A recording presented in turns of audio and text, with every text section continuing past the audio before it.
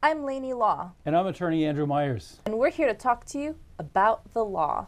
Today we're going to be approaching a topic that's been on a lot of people's minds. How will you know how much your personal injury claim is going to be worth? You know what, that's the biggest question I get from people, whether they've had a slip and fall accident or whether they've been injured in a car accident. And there are a lot of factors to take into consideration when we're trying to figure out what a case is worth. Factors include the nature of the injury, how it affected the life of the injured person, the dollar amount of any medical bills, the length and extent of disability. If the person works and they lost wages, that's a big factor. Scarring, now that doesn't occur in every case, but it occurs in some cases. Loss of function and residual symptoms, plus a lot of other factors, but that's a start. So with all that being said, is there some kind of mathematic formula that you can put together?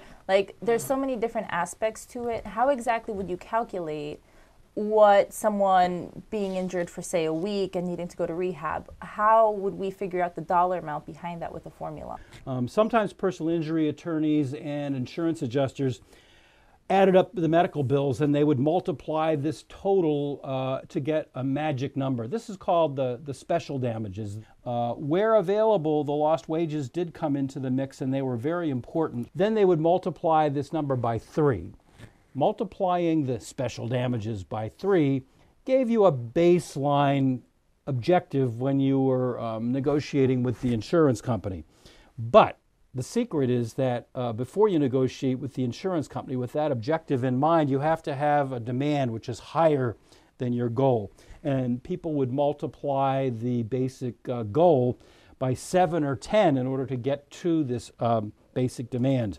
This would depend on the attorney's strategy, the insurance company, and even the dynamics between the attorney and the particular claims adjuster, if such dynamics did exist. Another factor driving the multiplier in the case would be liability. In other words, a lot of times in an intersection accident, there might be a question.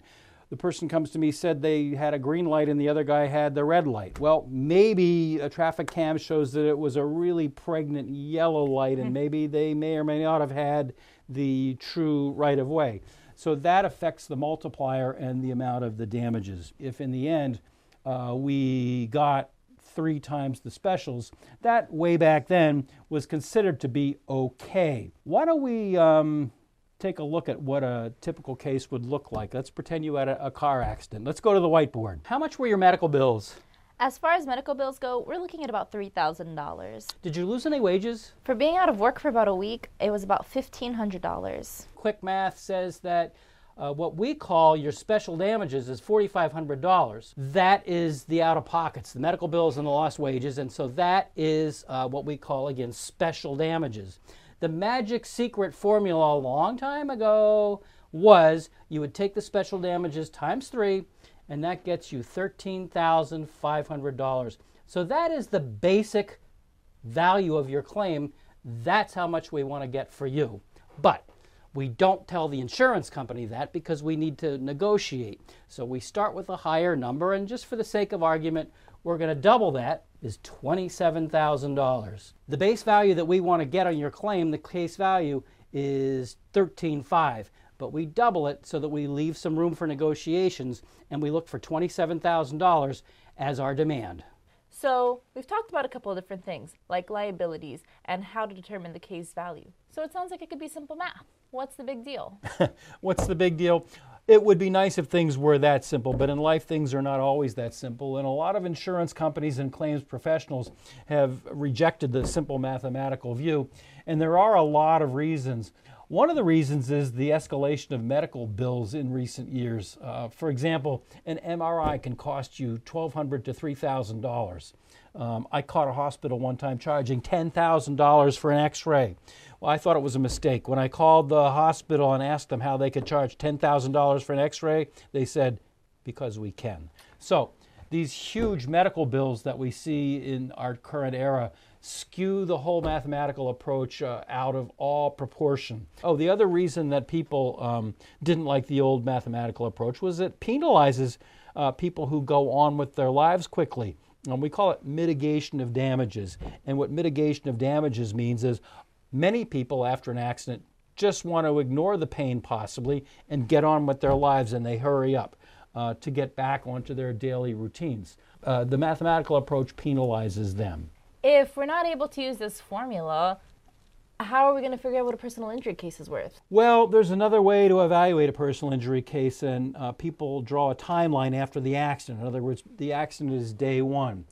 How long after the accident are people totally disabled and unable to work, and that kind of thing. Then how long are they partially disabled and they're still treating? So this approach puts numbers on periods of time that people are unable to go on with their average daily lives. Let's go to the whiteboard. How long were you out of work? I was out of work for about at least a week. So when we evaluate the claim, we call that total disability. The next question is your partial disability.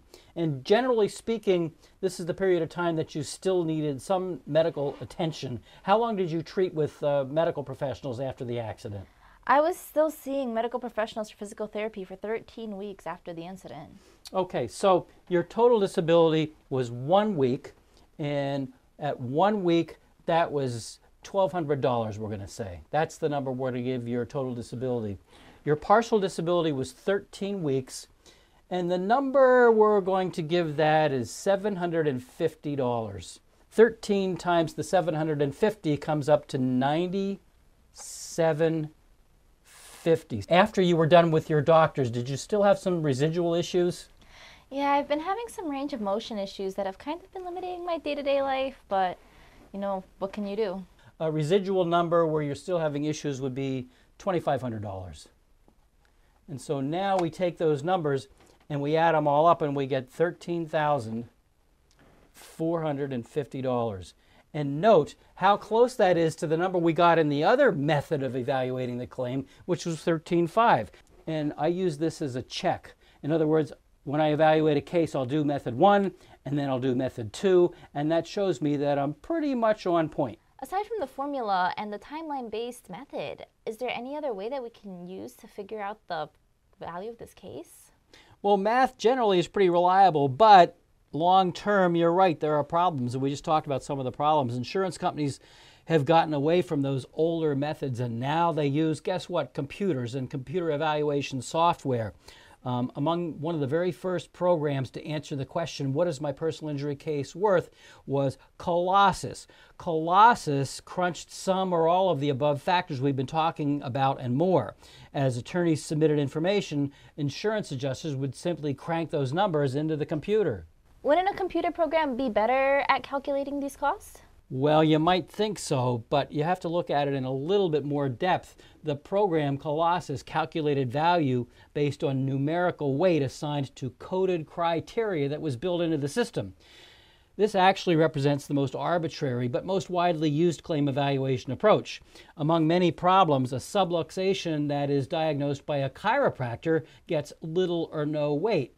That same subluxation that is diagnosed by a medical doctor gets a lot more weight. Not too fair or objective, is it? So, computer evaluation of personal injury claims is generally the least accurate, but at the same time, the most used by the insurance companies.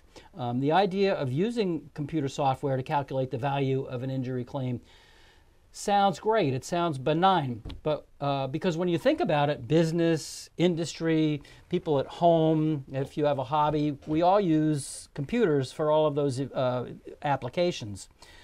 At the same time, what if it makes a mistake and undervalues your claim? It is no secret that insurance companies use their software to calculate the value of personal injury claims. Whether they admit it or not, they've used computer software to evaluate injury claims since the 1990s. The important thing is what the software is up to. Insurance companies will tell you claim evaluation software brings uniformity and efficiency to the process.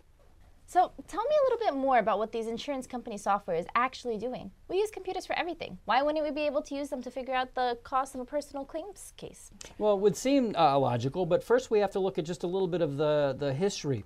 The first popular personal injury evaluation program was called Colossus, and it was used by Allstate Insurance Company in the 1990s. It is still popular, and there are other software programs that other insurance companies use. The software programs are called Decision Point, MedBill Helper, and Outcome Advisor.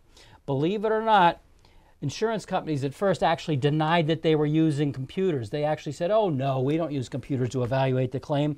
But then some of the insiders in the insurance industry outed the insurance companies. They left the insurance companies and they actually started writing books and they started writing articles that told the rest of us about how these programs were being used. So let's take a look at the question that you asked me. Insurance claim evaluation software requires entry of basic data located in medical records and bills.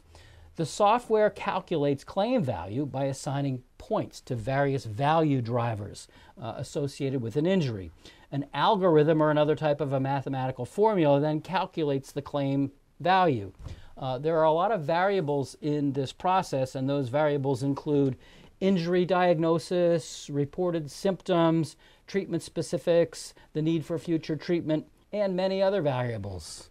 So what's the problem with the computer math approach?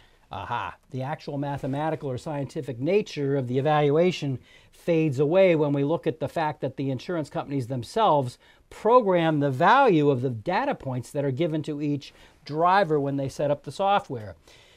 Here's a quote from one of the accident attorney groups. This one happens to be in Maryland, and here's what they say. Colossus allows Allstate, Aetna, USAA, and any other auto insurance company using it to artificially drive down injury values. Allstate's adjusters controlled the information fed into the Colossus program, and in turn, they reduced the benchmark or baseline values by only inputting the lowest settlement amounts. But if it's a computer software program, how are these companies adjusting and changing the amounts? The computer companies or the insurance companies that are using the software set it up based on some driving values that they assign to this various medical data. One injury in one computer, the same injury in another computer might have different drivers behind them. Insurance companies spending millions for use of the software get to tweak the software to reduce the claim values. As claim departments set up the software, they use a process called benchmark tuning to give whatever value they choose to various elements of a personal injury claim. In step 2, known as fine-tuning, insurance companies simply fix the output downwards to meet profit goals that were set by management. Here is a quote. The use of Colossus produced immediate results in reducing claim payouts. The use of evaluation decision support tools and a second look have resulted in lower settlement values. The Colossus sites have been extremely successful in reducing severities, with reductions in the range of 20% in Colossus evaluated claims. By using Colossus computer evaluation, Allstate Insurance Company reduced what they paid on claims by $225 to $250 million annually. And that quote comes from a book that's called Delay, Deny, and Defend by an insurance industry insider and also a Rutgers professor by the name of Robert Feynman. Can't there be some kind of personal factor that takes into consideration when we're using these computer software programs to determine the amount of the claims? Yeah, you might think so, actually. But through that initial report of injury, through the entire process, you and your attorney may describe symptoms that you sustained after a car accident, such as headaches, scarring, or actual severe injuries. The problem is none of that goes into the computer program, none of it. The only data that actually is entered into the computer program is that which is placed on your medical records, and it all has to be coded. And so unless the things that you've just talked about, how it affected your daily life, whether you could cook, whether you could ride your bicycle, whether you could go to work, none of that goes into the claim evaluation unless a doctor enters it into your medical records. But insurance companies have been around for a really long time. Wouldn't you think that there would have been some improvements or changes done to kind of counteract those negative implications?